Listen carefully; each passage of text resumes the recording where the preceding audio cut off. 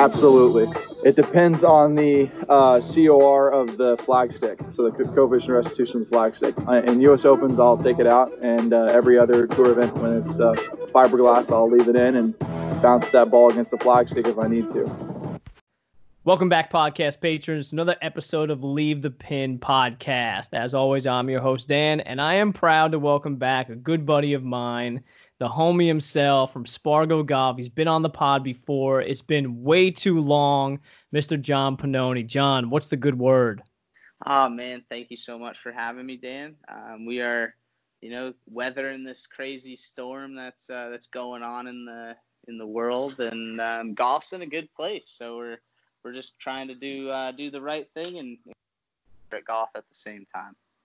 Yeah, we got a bunch of stuff to talk about, but I mean, first off, I kind of, I hate to go into like plug mode right off the bat, but everybody under the sun knows that, I went to you last November and got fit for a set of Mizuno's hybrids all the way down, Titleist driver, Titleist 3-wood. I mean, it's been an absolute godsend as of late. I am assuming you get a lot of those repeat customers and kind of validation for what you do from all the people that you service there. I got to be honest. I mean, you're one of the top promoters of the shop. I mean, you took the pilgrimage from PA all the way to our little state to come see us. So yeah, but dude, it was so worth it. Like, I can't even, like, you're a legend. People are like, dude, you're such a shill. And I'm like, yeah, I am. You know why? Because it freaking worked. See, that's all that matters to us. But yeah, it's fun seeing the repeat customers, and now coming up in November of this year is going to be my second year as the owner.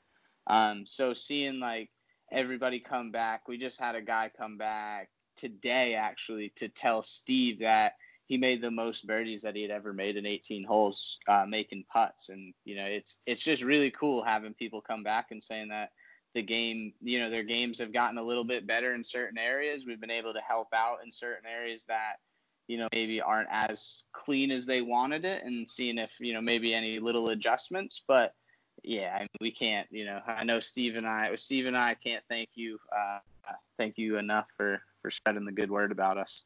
Well, I got to give a big shout out to Steve because, the putting. He needs it. He's like the hidden, he runs the shop when I'm in the studio. Dude, I'll tell you exactly who he is. He's like Bear to the Grateful Dead, like the producer, the sound producer. You know what I mean? Like I like that.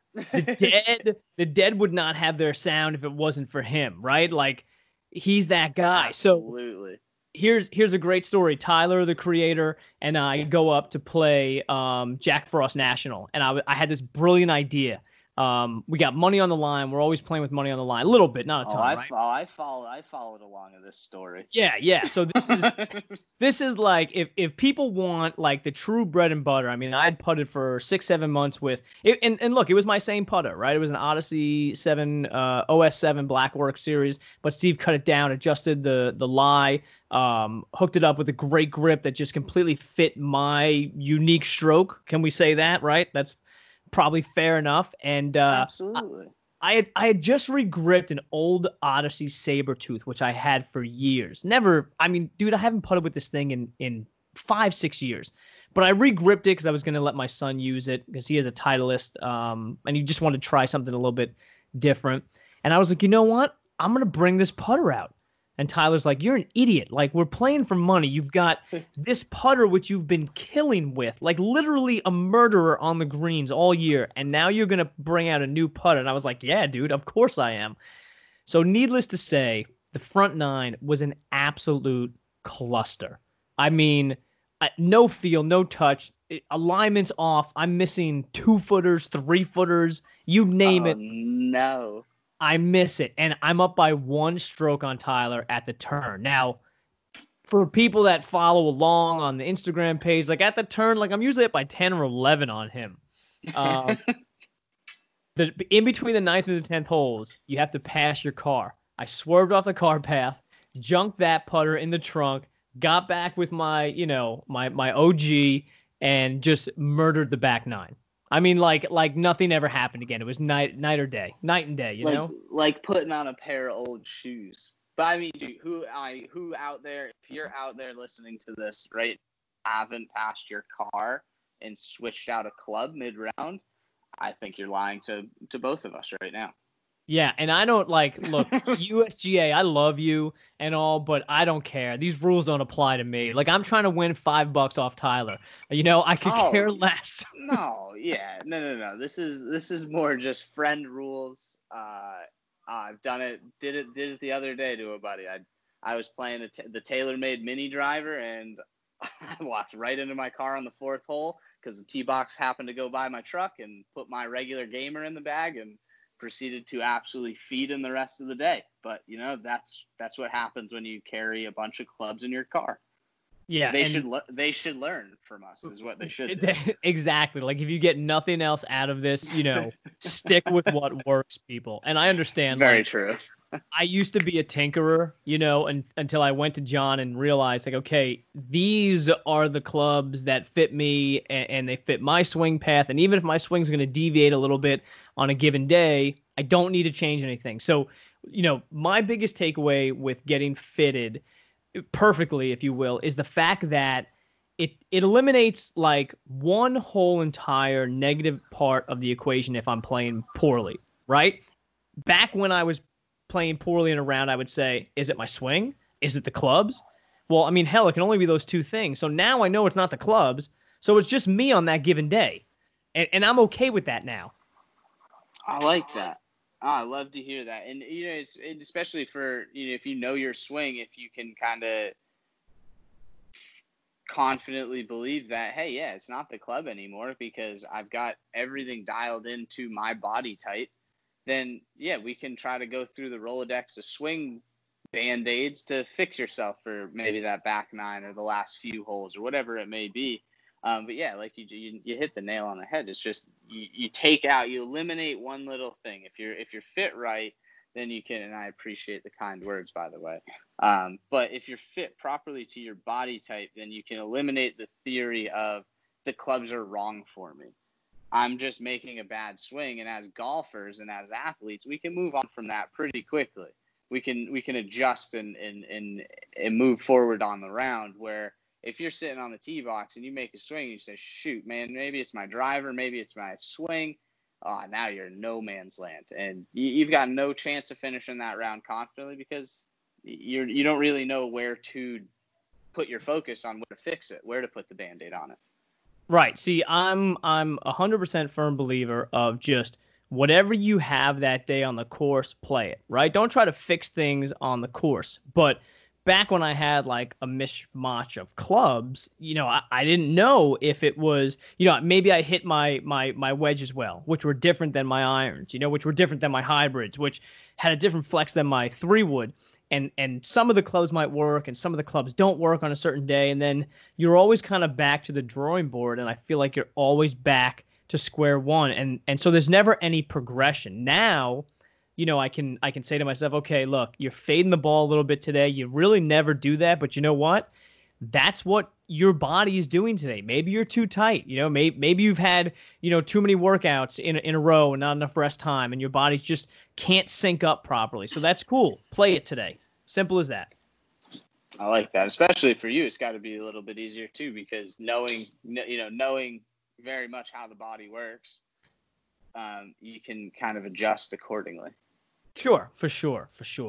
So there's my little rant, over and done with. We'll get into the meat and potatoes thing. Those are wonderful rants. We can go on more rants like that. For sure they are. So listen, I mean, I gotta kind of know, obviously, as an independent business owner, like you said, coming up on the 2-year anniversary of Spargo Golf in Rhode Island, how has this pandemic been for you? And I feel like there's all we've been talking about on the pod as of late, but it's relevant and it's topical. And I haven't had anybody on that's actually owned their own business and heard from them within the golf realm. So it's been, we were closed down for 6 weeks. We were just sitting at home. Governor of our Rhode Island decided to just close down all businesses, and only essentials were open. So anything, it basically, I'll start there. We had to reschedule. Our entire May was booked out, and we had to reschedule all of those players from May to April.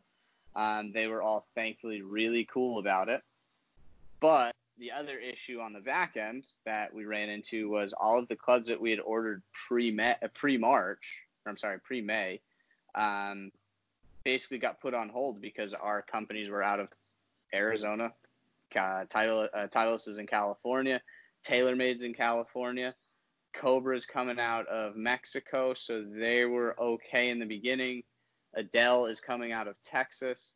And Mizuno was one of the few in the beginning that was still shipping, but we were completely closed down. So it wasn't even like I was going into the shop. So I had all of these, my wife's a saint because I had all of these golf clubs being shipped from all of these OEMs to my apartment because I wasn't going into the shop because we were really told not to go out unless you needed to. So we basically held on to these clubs, and I brought them in May 8th.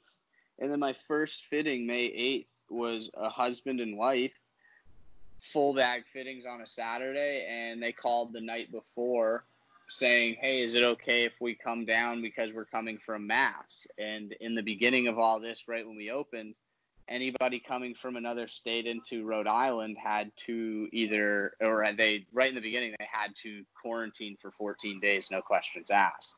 So I couldn't have any from out of state, which, as you know, being from Pennsylvania and driving as far as you did, we have a lot of clients from out of state. So it kind of handcuffed me in a way, but got lucky that a lot of the early clients were Rhode Islanders. And it speaks to where Steve and I's kind of goal when I transitioned as the owner is to get more of Rhode Island as still growing outward, but focus inward as well because we're kind of missing that market. So once we opened up in May, it has been, I don't feel like I've stopped because all of my professional state opens have been canceled. We had the Providence Open last week, so that was the only thing I've played in. So I've opened up my schedule 6 days a week. So we've been fitting pretty much 6 days a week, 4 fittings a day since we opened May 8th, trying to just make up a little bit of the, we missed our prime too. We missed 6 weeks in basically our prime beginning of our season, which is brutal. But golf seeing, I don't know how everyone else in the world listening seeing it, but on the sales side of it, we're seeing numbers that we haven't seen. I've been in the industry for 6 years of selling golf clubs and fitting and building. I haven't seen numbers like this ever. It's insane. People are either getting into golf or getting back into golf because it's the only thing people can do anymore. As of right now, Massachusetts was shut down. They weren't allowed to play golf while Rhode Islanders were still able to play golf. So I'd go play with friends and, we'd be walking and you look across the fairway and you could clearly see that the whole group in front of you was learning how to play golf. It was like, well, it's crazy that it took a shutdown pandemic, global pandemic where 100,000 plus people have died for people to get back into going outdoors and being healthy. But you can take positives from all the negatives that are going on. As golfers, it's all the talk of golf being on the downward spiral. I think it's kind of reversing back upwards, which is a great thing. So that's a really funny point, right? Because for years, you always heard from different media outlets, golf is dying, golf is dead, the younger generation is not going to carry it on like, let's say people our age and older. And what's really funny is the fact that courses are completely packed, right? You can't get a tee time. I mean, look, the course that I ranger at, there's guys teeing off at 6:30, and there's tee times till 4:30 in the afternoon straight every 10 minutes. You're seeing it on the retail side, and I'm sure seeing it on the fitting side as well. So, is it an instantaneous catalyst because of this pandemic, or is this internal growth that's sustainable. I guess obviously that's still yet to be determined, but it definitely is a step in the right direction. Agree, because hopefully, whether it's just because of this cooped up mentality, but if it grows from that, so be it. But like you said, it's very early to see if the growth is over the past, say, 10 years. Is this now the result of the growth that's slowly been happening over the last decade, where younger generations have gotten involved in the game? Municipal golf is becoming more the norm. Country club golf is dying, and people are realizing that golf's not all about just wearing stuffy pants and being exclusive. So whatever that may be, I don't know. I couldn't even start to guess on that. But it's my wife and I Wednesday we went out to try to play at our little 9-hole course that we play out of down in the southern part of Rhode Island, and I called it 7:30 in the morning. It was like, yeah, you mind if we come down at 11:30? That cool? Or she was like, 3:30? That work? I was like, awesome. I love hearing that, because then the club's going to be doing well. But it's just wild, and then on the other side of things, I've been speaking with Steve a lot, is a lot of players are still not back to work or going into the office or whatever it may be, where we're full on. It's like nothing ever happened. I'm just wearing surgical gloves and a mask all, and cleaning clubs 10 times more than we would. But overall, the ranges are packed. The courses are packed. So does things slow back down once everybody starts going back to work? Or, does office life does the end of office life cause the growth of golf? I mean, that'd be pretty sweet. That'd be sweet. I mean, that might be a dissertation for some grad student out there that's looking to, somebody that actually has a college degree here. Yeah, see, it says a cause and effect type thing. How did we got to let people know.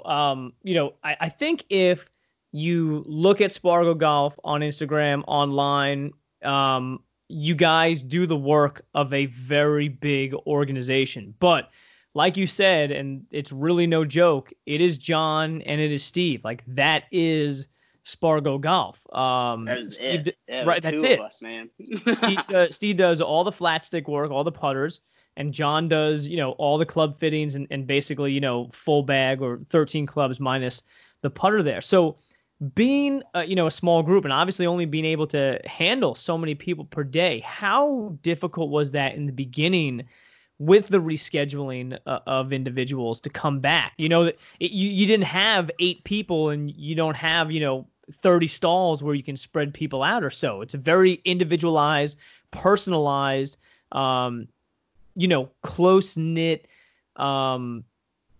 system you've got there. That must have been difficult in the beginning.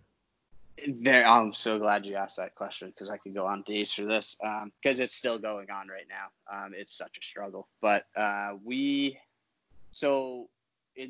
once we found out, we got a date. I think it was like the 28th or something. It was a Saturday.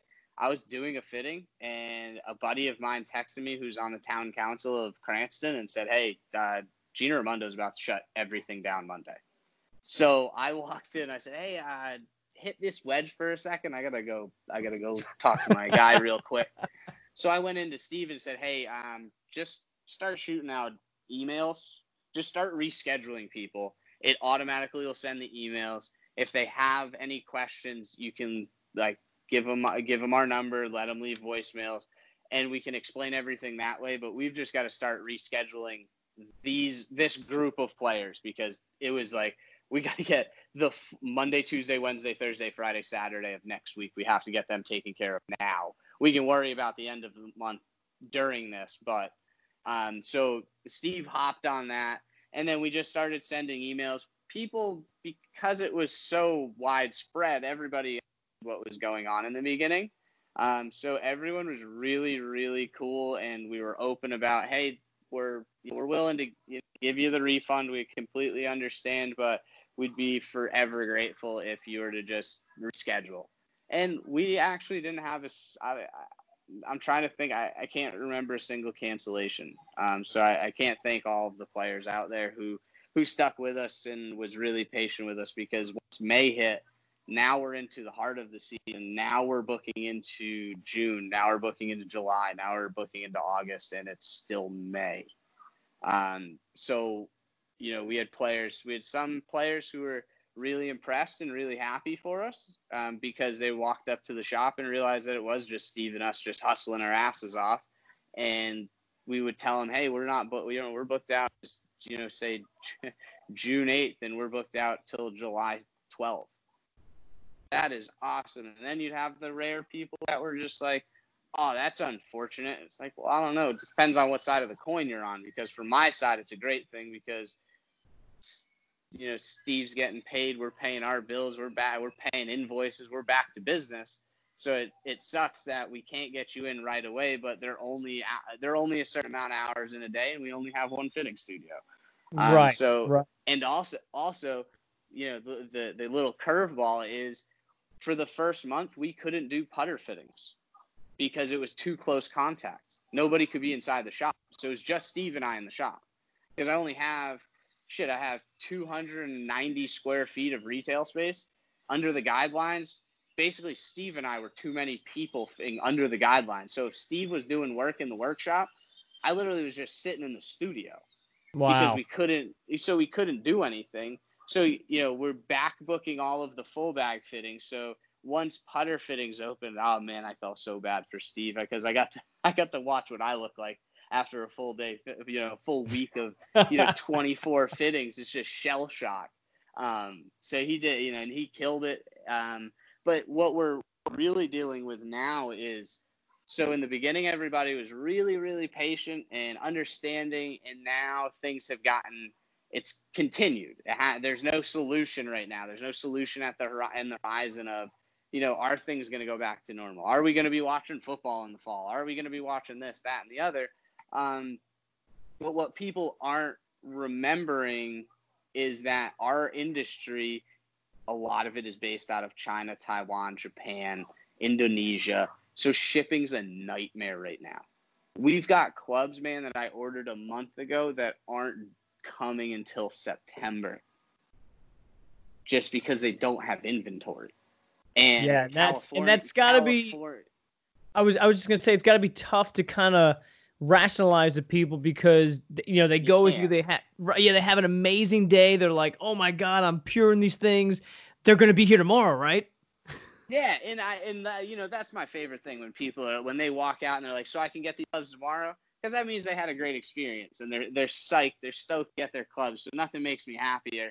And then once we tell them, it's going to be it's 2 business weeks regularly, and we told them, hey, it's gonna, our reps, we're very in touch with our reps, and they're telling us it's going to be a month. So here, we're being open with you. It's going to be a month, and then they're cool. And then 3 weeks in, it's, hey, just checking in on my clubs. That's good. We don't mind it the first few times. It's just the 15, 16, 17, 18th time that we're doing everything that we can, and we need to all work together to know that we're getting your clubs as fast as we can, and we're getting them built as perfectly as we can. But some things we don't have in our control, especially Steve and I. I mean, it's, I can't yell at Ping. They don't care about me.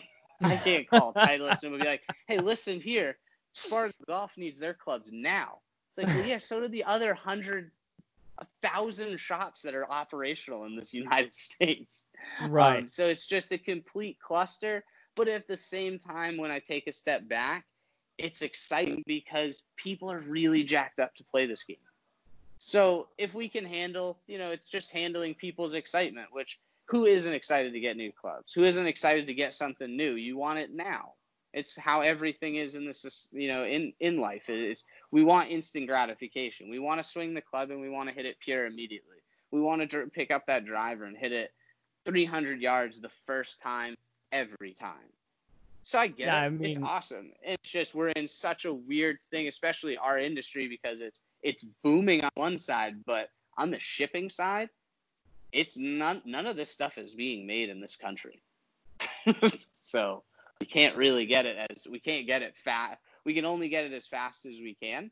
And then seeing the overload of fittings, doubled not doubled the problem, because it's not a problem. It's just backlog even more, because it's now we've got a player from a month ago that we're waiting on clubs, and we are just stressing to get them clubs, but we're also waiting on the other 40 fittings that happened in that month. Not just that one player.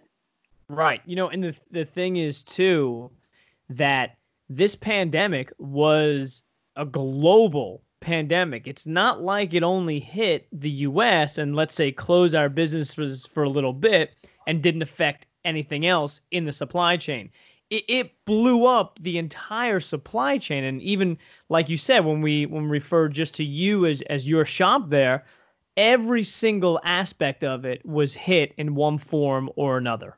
Yeah, and we're just talking about the golf side of this too, not the other, the real the people side of this. Correct. I mean, when Titleist opened up, they opened up a week after we opened up. So, we had a week of fittings that we could have booked Titleist stuff, but they weren't building yet. They were already back ordered. Now that's just us. So we briefly gave you another 6 fittings, 6 days a week, 4 fittings a day. Say 20% of that is Titleist. That's just us. That's just a little no-sign shop in Cranston, Rhode Island. Never mind all the big box stores that need their new stuff and new equipment. Right. And how about the first day they opened, they had somebody test positive for COVID and had to shut the whole operation down to clean again. So it was like little things like that. They were trying to open. They had 9 people in the shop to start assembling stuff. Then one person gets sick. They would shut the whole operation down for 48 hours. So that backlogs even more, because, maybe, the shop in Florida didn't shut down. The shop in Rhode Island didn't shut down. The shop in Massachusetts didn't shut down. So they kept orders going, but the shop's closed. So they're not building. So they now have 8 weeks of backlog plus the overload of the reopening and the excitement. It was, I've lost my patience with reps, and if any of them listen to, I am sorry, but it happens. Everybody's trying our hardest, so time, and people want to play golf. So it's there's multiple levels to it. It's pretty wild, and then there's the people side of it. It's just like, well, holy shit, dude, this is just golf. Let's all just chill. These clubs will be here. Let's people over in the West Coast are trying their hardest, and if they're not open, let's not get mad at them either, because I can't get mad, and I'm at fault too, because I've gotten mad at my reps when they've told me, oh, there's nothing I can do. Well, I need you to do something. So it's putting yourself in check as, I want to do good by my player. My player wants the clubs now. And the reps are trying their hardest. And the people who are building the clubs at Titleist and Mizuno and Callaway, they're trying their hardest. And the people making the decisions to open things up are trying their hardest. So I've had to learn to definitely be way more patient with the people who I'm dealing with, to then deal with the players and help them understand, because at the same time, I've been a consumer too, and waited and waited and waited. And it sucks, because you want your stuff and you've paid for it and that whole thing. So it's a really interesting time. Especially to be like, 2 years into owning a business and kind of learning on the fly. And, a lot of people are dealing with this in multiple different ways.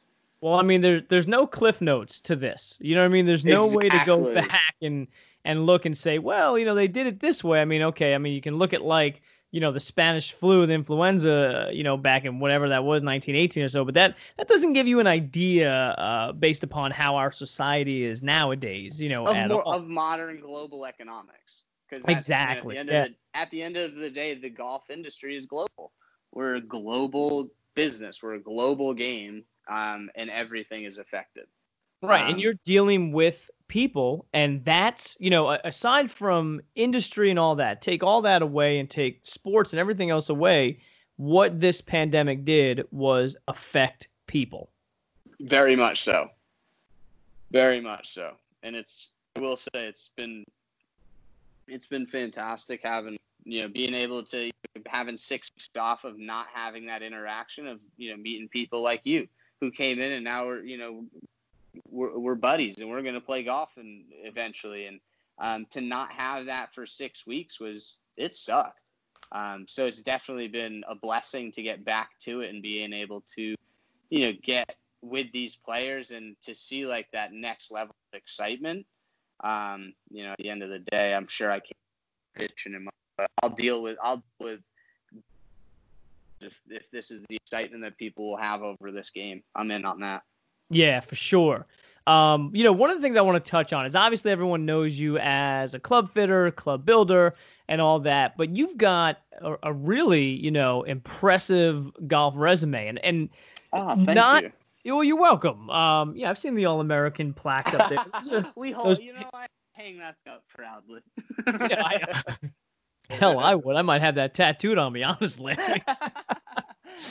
But, and not that a lot of people are under the assumption that, in order to be a good teacher, you need to be a good player. In order to be a good club fitter, you need to be a good player. And that's not necessarily true at all.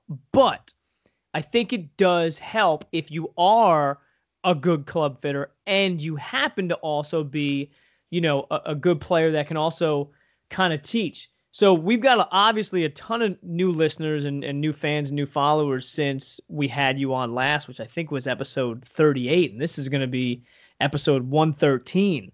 Look at you go, man. Congratulations. Yeah, how bad it. We're spewing out a bunch of crap all over the place for everyone. But aren't we all? And I think when we were talking off air, we said it's been like, 9 months or something along those lines, 9 months. Give the new listeners kind of a background on you as a player, because, look, everyone knows you as the club fitter, like that reputation precedes yourself, but you've got a pretty stout playing history. Give us a little info on that, some background. Gladly. I won't go all the way back. My family was big golfers, and I played junior golf because my brother played, and had a pretty good junior career. But then went to University of Rhode Island for a couple of years. Really not much success there. Transferred down to South Carolina, Beaufort, where I met my now coach, Shane LeBaron, and he turned me into the golfer I am today. Had some success there, won a few tournaments, was a part of a really, really good team with a lot of good players that, practice was probably harder than most of our tournaments.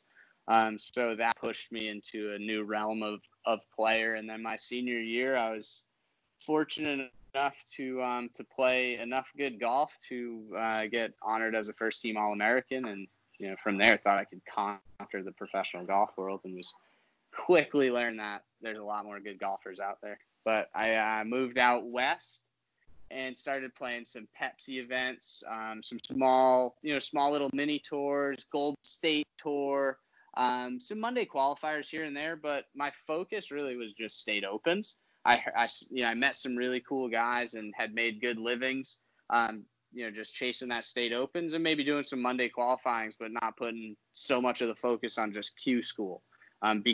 Being a real, I don't want to sound like disrespectful. Just being a professional.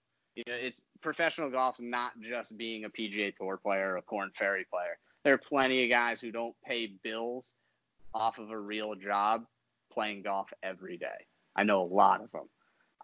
So that turned into like kind of my main goal was just to always be around the game.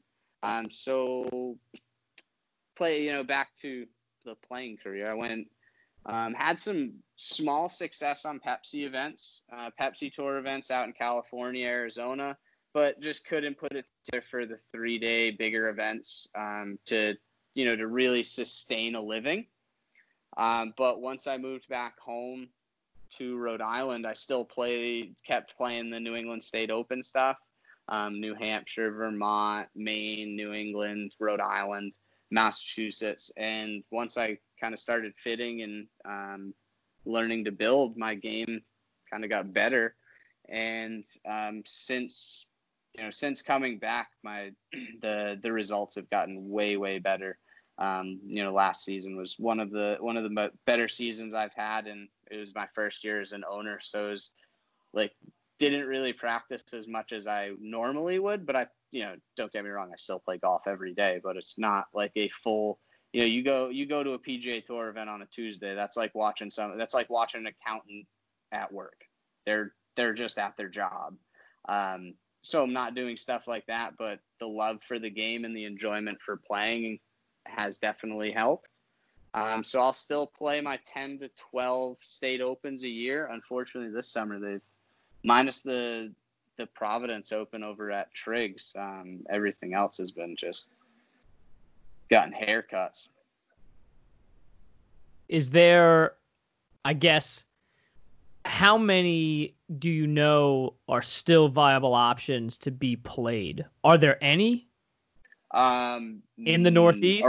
Around New England, I've heard rumors of a couple money games that are going to be just put together by, one tournament director, but it's just a rumor right now because they canceled Vermont. I mean, in June, dude, we had a run in June that was going to be Cape Cod Open, Mass Open, New England Open, Vermont Open, Corn Ferry in Maine. Then the following week was going to be the Maine Open. So like 6 weeks in a row of state opens that were all just cut. So a lot of good players out here, I know, lost a bit of their income. But I know Rhode Island was in August, that got canceled. Vermont then got rescheduled to the end of July, but it's in such a small town in Vermont, having people come over and stay in the hotel, and they decided, it's for better that they're just going to postpone it till next year. Yeah. I mean, it's tough. It affects everybody. Exactly. And I'm fortunate enough that when I go to play tournaments now, it is truly just fun. I'm still very much playing for a living, but I have the shop. Representing my shop in my tournaments, trying to grow the brand to the professional levels. I'd love to start building and repairing clubs for all of my fellow competitors in tournaments, and hopefully higher, to range from the top of the game to the bottom of the game to the people who are beginning. I'd love to do it all and still be able to hold my own out there. So that's I think in my eyes, that was always the most important thing, was to be able to, I always wanted to be able to compete. So during the season, it is, it's long days to put in practice and before work and building and then fitting and then playing and prepping for these events. And I wouldn't have it any other way. I would think that knowing you have something that pays the bills in the background almost makes it easier for you when you're competing on the golf course, because you're not thinking, this putt might be worth this, or I need to shoot this, or I need to finish here in order to make enough. Is that the case? Very true. You couldn't have said it better. I'm like, it's, I joke that if I had this mentality in my 20s, then I probably wouldn't be doing this, but who knows? But it's, I have this mentality because of the shop. I have the patience on the golf course because, I've worked with a lot of golfers throughout the year that are seeing different things and struggle, so I can learn things about my game and myself. But yeah, it's, standing on a first tee, I still get the butterflies like crazy, but knowing, this paycheck is not going to affect my rent. It's not going to affect, the players that ordered those clubs yesterday. No matter if I win the event, I will be going back to the shop to fit the next day and build clubs and be happy, like the happiest guy on earth. I've started to try to read more stories about the old, the Scottish club makers that came over to New York and came over here and were really good players and competed in the U.S. Opens, and they were building clubs for people and winning U.S. Opens. I'm like, that is the coolest thing ever. They were true craftsmen. They knew how to play the clubs and they knew how to build the clubs. So there's there's a separation, of the amount of time I get to put in, but it's still effective time. And, of the last 2 years, man, the scores have been good. I finished the Providence Open finished third last year, and then was able to finish ninth this year, shooting 71-66 on the final day. And then, go in Saturday and you're fitting a 25 handicap who tells you they want to hit 7-iron straighter. It's the coolest thing in the world. It's so sick. I think, first off, I want to touch on one point, and then I'll get to the point that's stuck in my head right now. But you mentioned that even you on the first tee, a guy that has played, how many pro events have you played, would you say? Oh, God. A lot. Yeah. I mean, a dude that's been an All-American, has played hundreds of golf tournaments, still gets butterflies on the first tee like every other, amateur crap golfer out there. I mean, I get it on the first tee with my buddies. Yeah, dude, same thing. Oh my God, man. I tell everyone, they're like, what do you mean? You've been playing golf for 20 plus years. I'm like, it doesn't matter. Like, golf is such an odd sport in which there's no do-over. Like, if you play by the rules, you can play. Normally, we're trunk slammers, so we slam, we get on the first tee. Usually it's always 2 balls off the first tee, which kind of settles the nerves a bit. Breakfast ball. Yeah. But if you are in a tournament or any type of setting and you're playing like ball down or something like that, it is a completely different world than going out with your friends. For sure. I had a real who's a buddy of mine who was in my wedding. He went out and tried to qualify for the state am this year. And we were chatting quite a bit before, and I was just kind of letting him into how I thought on the course in certain ways I felt. And I was like, yeah, man. And he's like, oh yeah. How nervous do you get? I was like, bigger the event. It takes, I am just butterfly city on the first tee. And sometimes, yeah, after the first tee shot, you settle in. I was like, or it takes 3 or 4 holes. And, you just can't feel like you don't even feel like you're swinging a golf club. You don't know what's happening. You're trying to settle yourself down. You're so excited. But it's really the best feeling in the world. And he was like, oh, is that, recently? I was like, yeah, that was last year at the Rhode Island State Open. I held the lead in our State Open for the first round. And standing on the first tee, I mean, it was the best feeling in the world. But it was like legitimate, just nerves. But then you fast forward, we tee off. We got 8 guys on Memorial Day. Same feeling. The next closest handicap to me is an 8. Right. But it's still the same feeling because golf's that individual. It doesn't matter if you're playing against somebody. It's that something that you play it for yourself. If you play this game seriously, a part of you plays it for yourself, for that self-improvement of, I know I can hit a shot better than that. I know I can make that putt. Then there's that next level of competition, but the competition is really always with yourself. And I mean, that's just the way I've always looked at it. I mean, and that's what makes the game so unique and so special, because you can't ever be perfect. No matter what, like, you take your best round ever and you look back and you say, you know what? Yeah, I left 3 strokes out there. And you say that to people and they're like, okay, dude, you shot like 63? What are you talking about? Like, yeah, easily. Like, I easily left 3 or 4 strokes out there, but you can do that with every single round. Perfection is unattainable in this game. But it's like it's the search. You're always searching for it, but if your only goal is for perfection, I don't think you're going to get the most out of the game. But if you're trying to be perfect and searching for it, then you're going to work hard. You're going to do the right steps, but you're going to realize that you're never going to obtain that perfection. I was having a conversation with my group of buddies. We got a group chat with 11 of us that we've known each other, some of us since grade school and some of us since college. And one of my buddies was getting the update for my wife of the round, and I went bogey free 66. It was a great round, but I was telling him, I was like, it's a really weird feeling where I left a lot of shots out there. Yeah, I shot 6 under. I finished 9th, but yeah, I missed the 7-footer for eagle here. I left this putt short. I did this. I did that. That could, and then you start playing the coulda game, which is probably the most dangerous game to play as a golfer because no golfer ever plays. I could have shot 84. It's always I could have shot 60. Yeah, I mean it's so true. Amateurs, pros do it alike, and it's kind of like that self-deprecation. It's almost like our minds are what hold us back. And you made a great point. You said, perfection is unattainable, and if you try to do that, then the journey probably, sucks if like that's your end game, right? Because you'll never get there.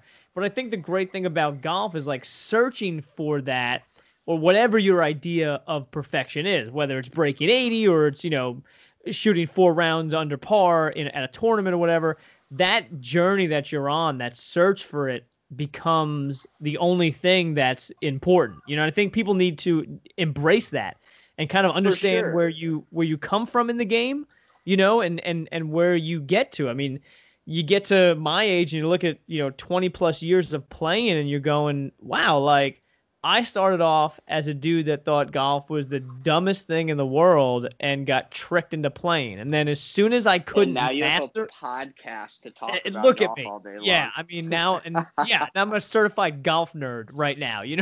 Like it's just it's ridiculous. But that's the journey. Like I've had 5 rounds now under par, and obviously let's be completely clear and open. Like I'm playing from white tees, sometimes blue. I'm not playing from under par's under par. Don't let No, anybody for tell you sure. differently. No. I'm not saying, but I'm not trying to tell people I hit the ball 280 either, or anything like that. And feel comfortable on a 6,800-yard course. I don't, but obviously still need to chip and putt, and that's kind of the game in and of itself. But I look at that journey from a dude who literally played his first round of golf with his buddy's clubs because I didn't have clubs and got tricked into playing to where I am now. And that journey's been amazing, and your journey is amazing to you and completely different than what mine is. And that's what makes the game so amazing. It fits so many lifestyles.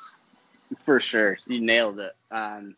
Going full circle back to, what I do now more for a living is getting people to kind of hop on that journey. Whatever your skill level is, like, get on, man. It is the coolest thing ever. You're going to meet some awesome people along the way. You're going to have trials, tribulations. You're going to learn a little bit about yourself. But at the end of the day, it's too much fun not to chase it. Yeah, it's so true. I want to give the new listeners a little info on getting fit, right? Because I think it would be a disservice to them if we didn't talk about, one of the best club fitters in the United States and not give the people an idea of kind of how a fitting goes.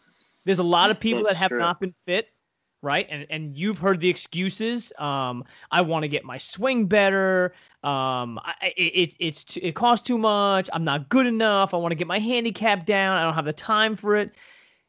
Give me an idea. Give everybody an idea of kind of like a day in the life of John at Spargo. If I was coming to get fit. Well, that's I'd probably say the most common one is I'm not good enough to get fit, which is just a load of crap. Because we all have swing tendencies. But yeah, when you walk into the shop, you're welcomed by my man Steve.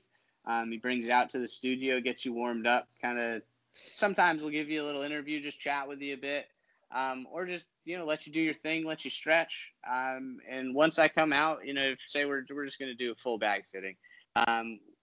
We'll, as even from when I fit you, Dan, we're trying to evolve and learn.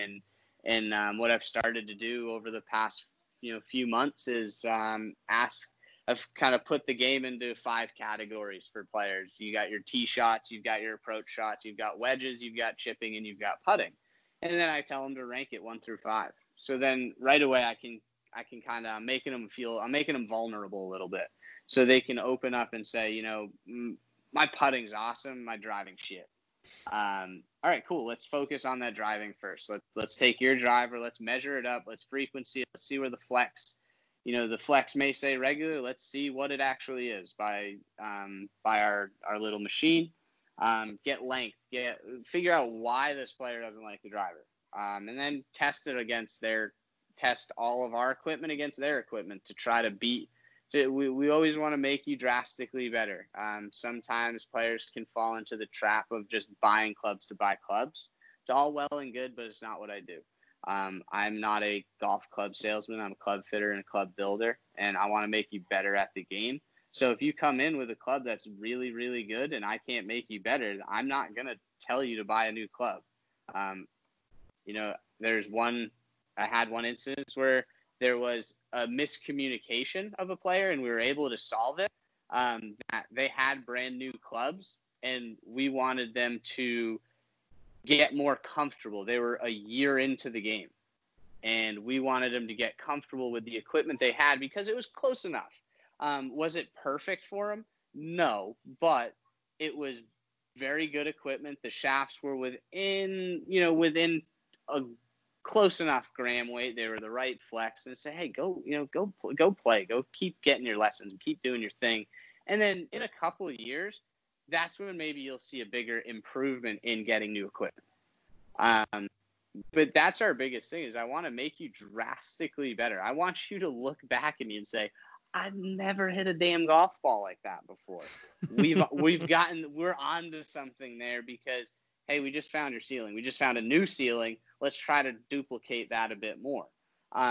So then from driver down, we'll blend that into the fairway woods, into the hybrids, into the irons, into the wedges, and then we go inside, and then you get to spend an hour and a half with the mad putter scientist Steve, where he puts you on the Tommy system and matches a putting stroke, a putter to your natural putting arc. Or he'll retrofit your putter to what, something was good, but yours was pretty close. But let's get it to the exact spec we think, and then go play and see, is that better?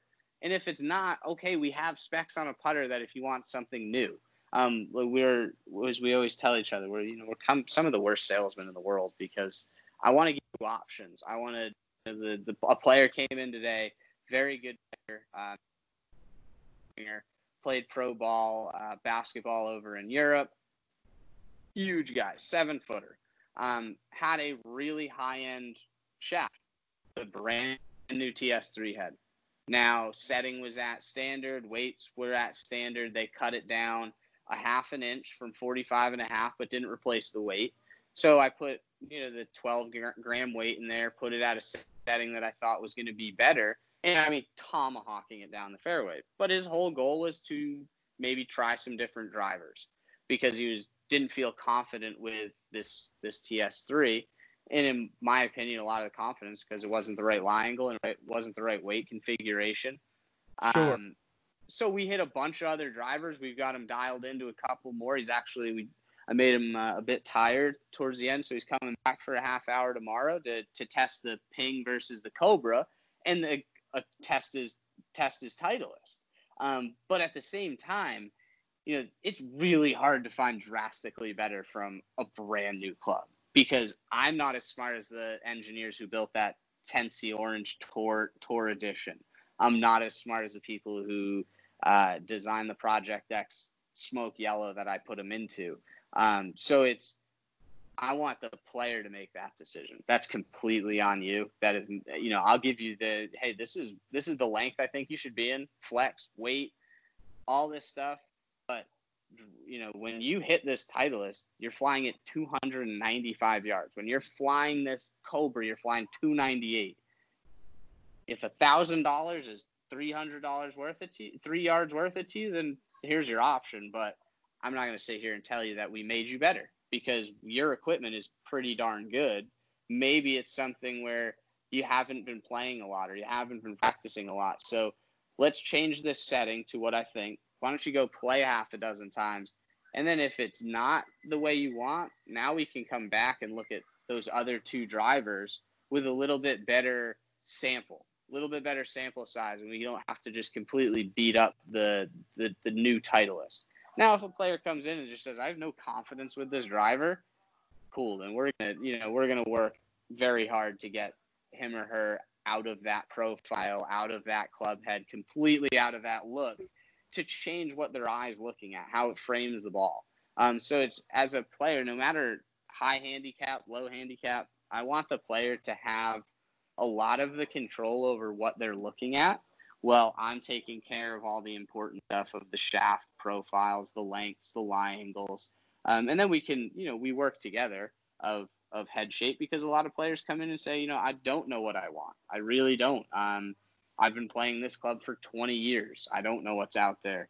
And that club might, and then we run into the issues of loft issues and head shape. So we're again back to working together to find something that you're going to feel comfortable with, that when you leave there, you're going to play more golf.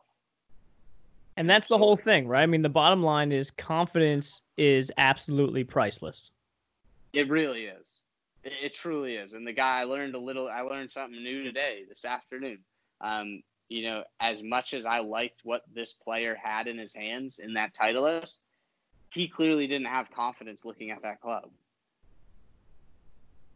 Yeah, and you can't be a complete player without it. Like, there's no way that if you're going to stand on a first tee box and you're nervous to begin with, that when you look down at something and you're hoping and praying that you're going to hit it well. That's what it becomes. Yeah, if you're hoping, if you're wishing, and that, that's when you get into that two-way miss kind of area. If you're standing on a tee box and you can miss it both ways by thinking you make the same dead. swing, you've got no shot. Yeah, you're absolutely dead.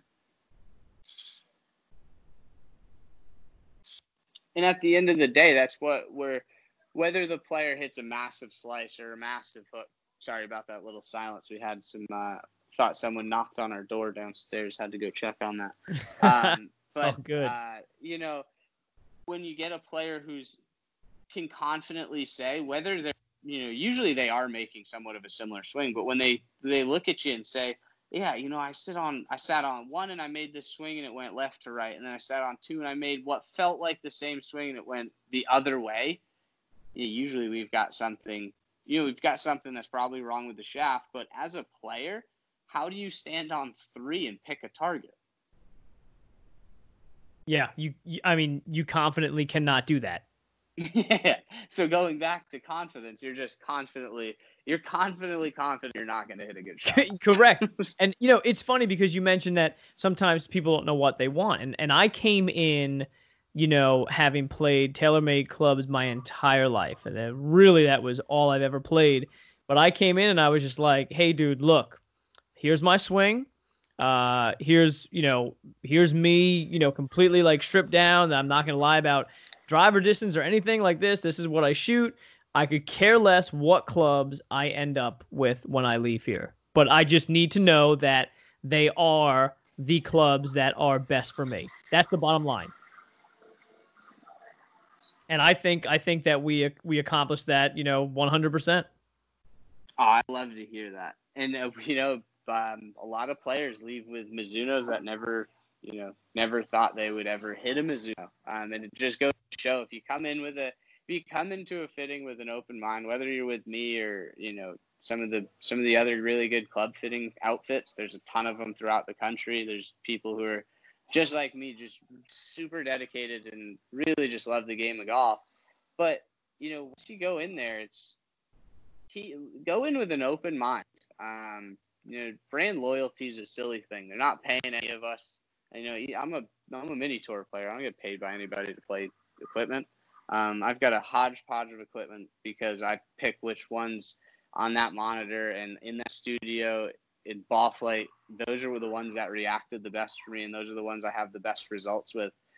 So currently, right now, I've got a set of I got a Ping driver. I've messed around with the sim a little bit, but I've stuck with the Ping G410.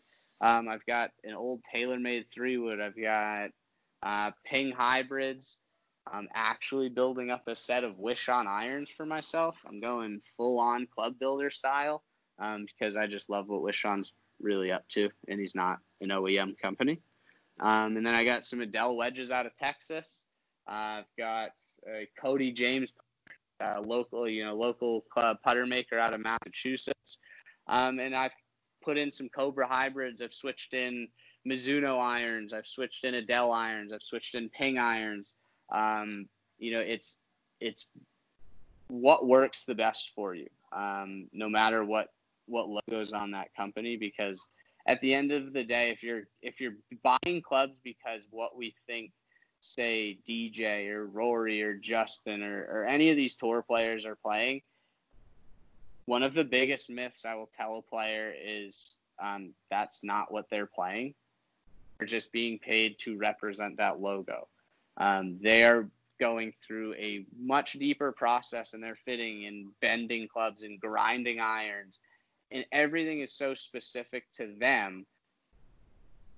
Now, if you are paid to have a 14 club contract in your bag, now we have to go a certain way. But if you look at look at players who don't, look at like a Rocco Media who doesn't have a contract. He's got a Ping driver, a Callaway hybrid, Ping irons, Artisan wedges, and an Artisan putter.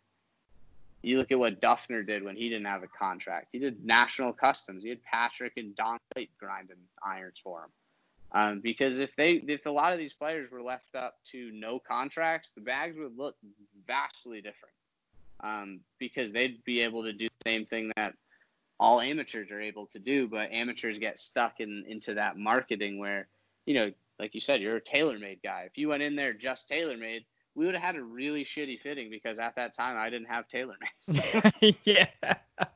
It's funny because like if you go into a place and you're like, hey, I need to hit Titleist clubs only, and you're like a 30 handicap, I don't want to be rude to you, but you're a fool. Like you've been duped. You fell into what makes the American public, the fact that they just kind of follow like sheep, and the manufacturers got you.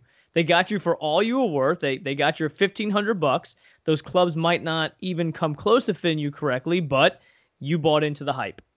You bought into that cursive logo, and hey, man, I sell. I like a lot of what these companies do. Like Ping are fantastic engineers.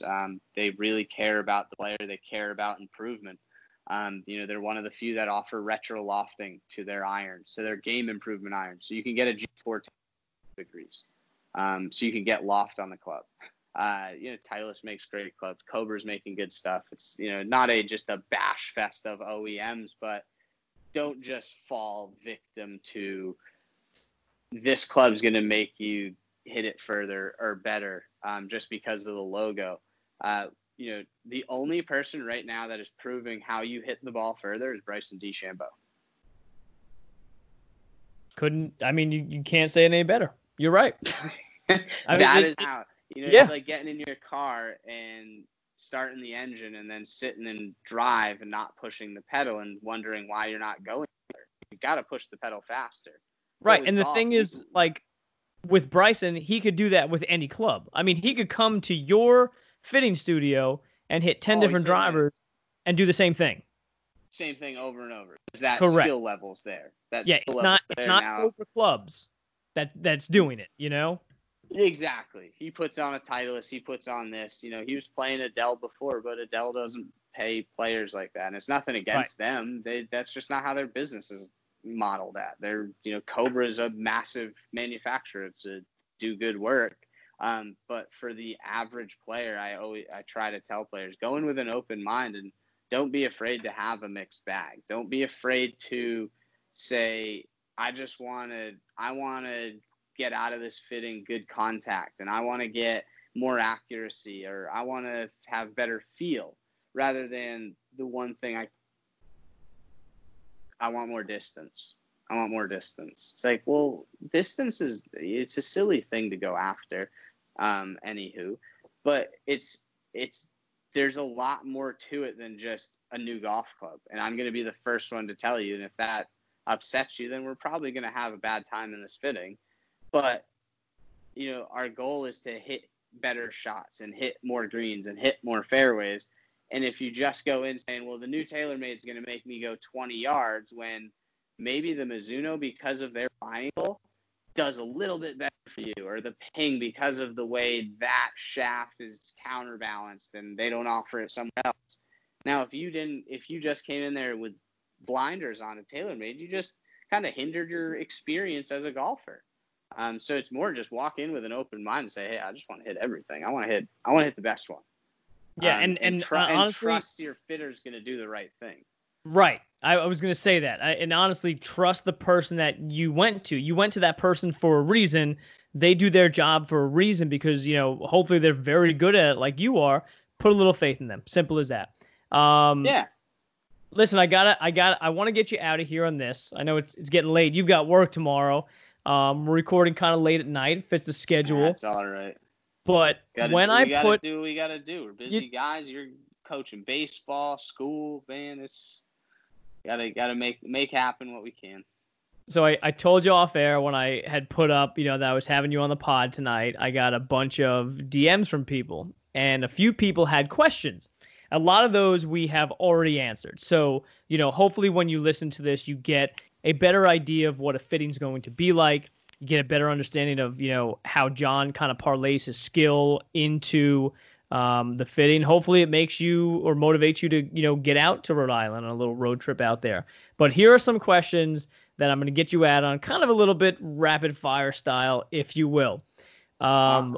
One of our favorite listeners, appreciate this one, asks, John, is Dan's swing the most unique swing you have ever fit? Ooh. One of, but produces the backswing will get everybody confused because the downswing gets you right back on top of it. That's correct. Where everybody gets confused. They're watching the wrong thing. I'm gonna start telling people that. All right. A bunch of people have. I've gotten this a few times over, actually. Real laid back attitude, real kind of mellow dude. What is your go-to music on the course? Ooh. So when the White and I are playing, we will. Big reggae fans. Big Luke Matrani. Dirty Heads. Jack Johnson. Toss on maybe some Paul Simon. Just you gotta get a good groove. It gets the swing right, gets the mood right. But yeah, it can change. Some days when warming up, I feel like rap gets put into my headphones a little bit more. But when just listening to golf course with a speaker, I like to have more of that just kind of laid back, mellow music, not too aggressive. Gotcha. Yeah, I'm kind of almost in the same boat. I like a lot of Dead when I'm out there playing. A 10, 15-minute song kind of just passes the time really, really easily. But it's funny, when I was hitting balls at the range the other day, and had a speaker on, I just go up to the side by myself. I had Run the Jewels on, right? So that's a complete different, like you couldn't get more night and day than that. Absolutely. But it, sometimes it just works. And then there are other days where I've got I've got the podcast on, and I'm just listening to just a bunch of podcasts over and over and over. And I don't listen to music at all that day. For sure. So it's golf course playing though is, when I'm practicing, I'll probably listen to more podcasts, and I've heard different, you shouldn't do that and all that, but it almost don't listen to my voice when you're practicing. That's a bad idea. No. But it almost turns my brain off to if I can still hit it good with with conversation going on in my head, then I can kind of focus on what I'm doing at that time a little bit better. That's interesting. Where with music on the course with buddies or with my wife or with the family, it's just more just background music of, it's supposed to be a fun time. Tournament golf is one of the rare times that I don't have music going on when I'm playing. You know one thing that I found, I don't know if it's just me, but sometimes when I have music on and I'm about to swing, let's say I'm, taking my practice swings or in my pre-shot routine and I'm over the ball, if I know a specific song is going to like hit a breakdown or hit a chorus part or something like that, I'll actually wait while I'm over the ball until that moment occurs and try to sync it up. And then other times it throws me off because I'm singing the words in my head as I know I should be focusing on what I'm doing on the course. I love that. I got a buddy who will wait if he knows another song's going, he'll wait till the next song. So he'll just kind of sit behind the ball waiting for the next song to hit. It's obnoxious, but you got to do what you got to do. Yeah, it works for him. Someone wants to know what tournament round are you most proud of? Oh shit. I gotta go last summer Providence Open. Kind of cliche. I shot 61. Shot 11 under. Had 13 birdies and 2 bogeys. Good Lord. And 3 pars. And I shot 70 in the first round, so I was completely out of the event.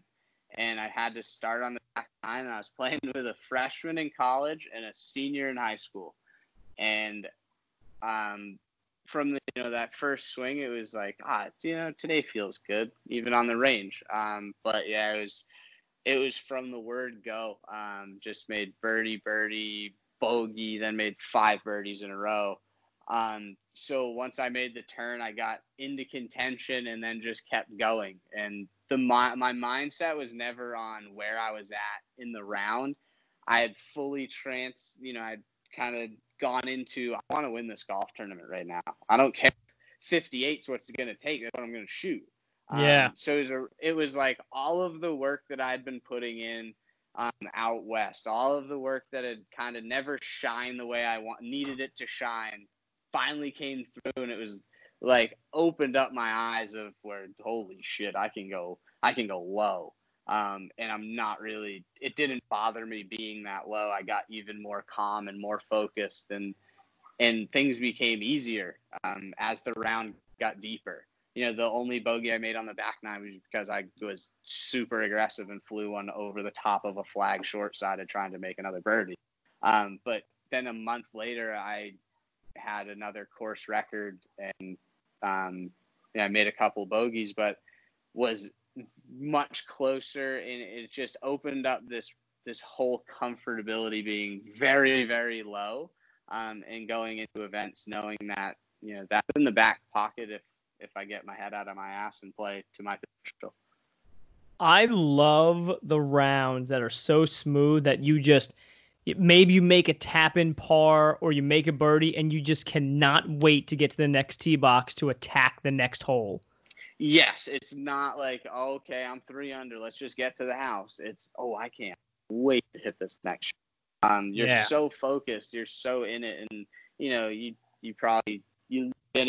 read a sports psychology book, and people talk about flow state, and like pro snowboard skiers talk about a flow state. Brotella talks about being in the zone. Dr. Bob Winters, same thing, but that's what it was truly. And it's, for me, it wasn't hadn't had it happen as a pro like that in depth. So it was really fun, and being 32 and not being only playing golf, for it to happen that way, it was like, cool. I can still compete, and I can still play, and I can still hold my own in here, and what we're doing at the shop and what I'm doing on the golf course is all working together.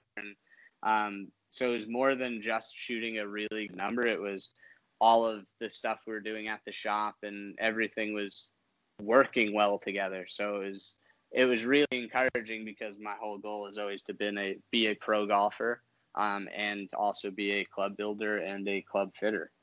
So I want to be all 3 of those, not just one or the other. That's awesome.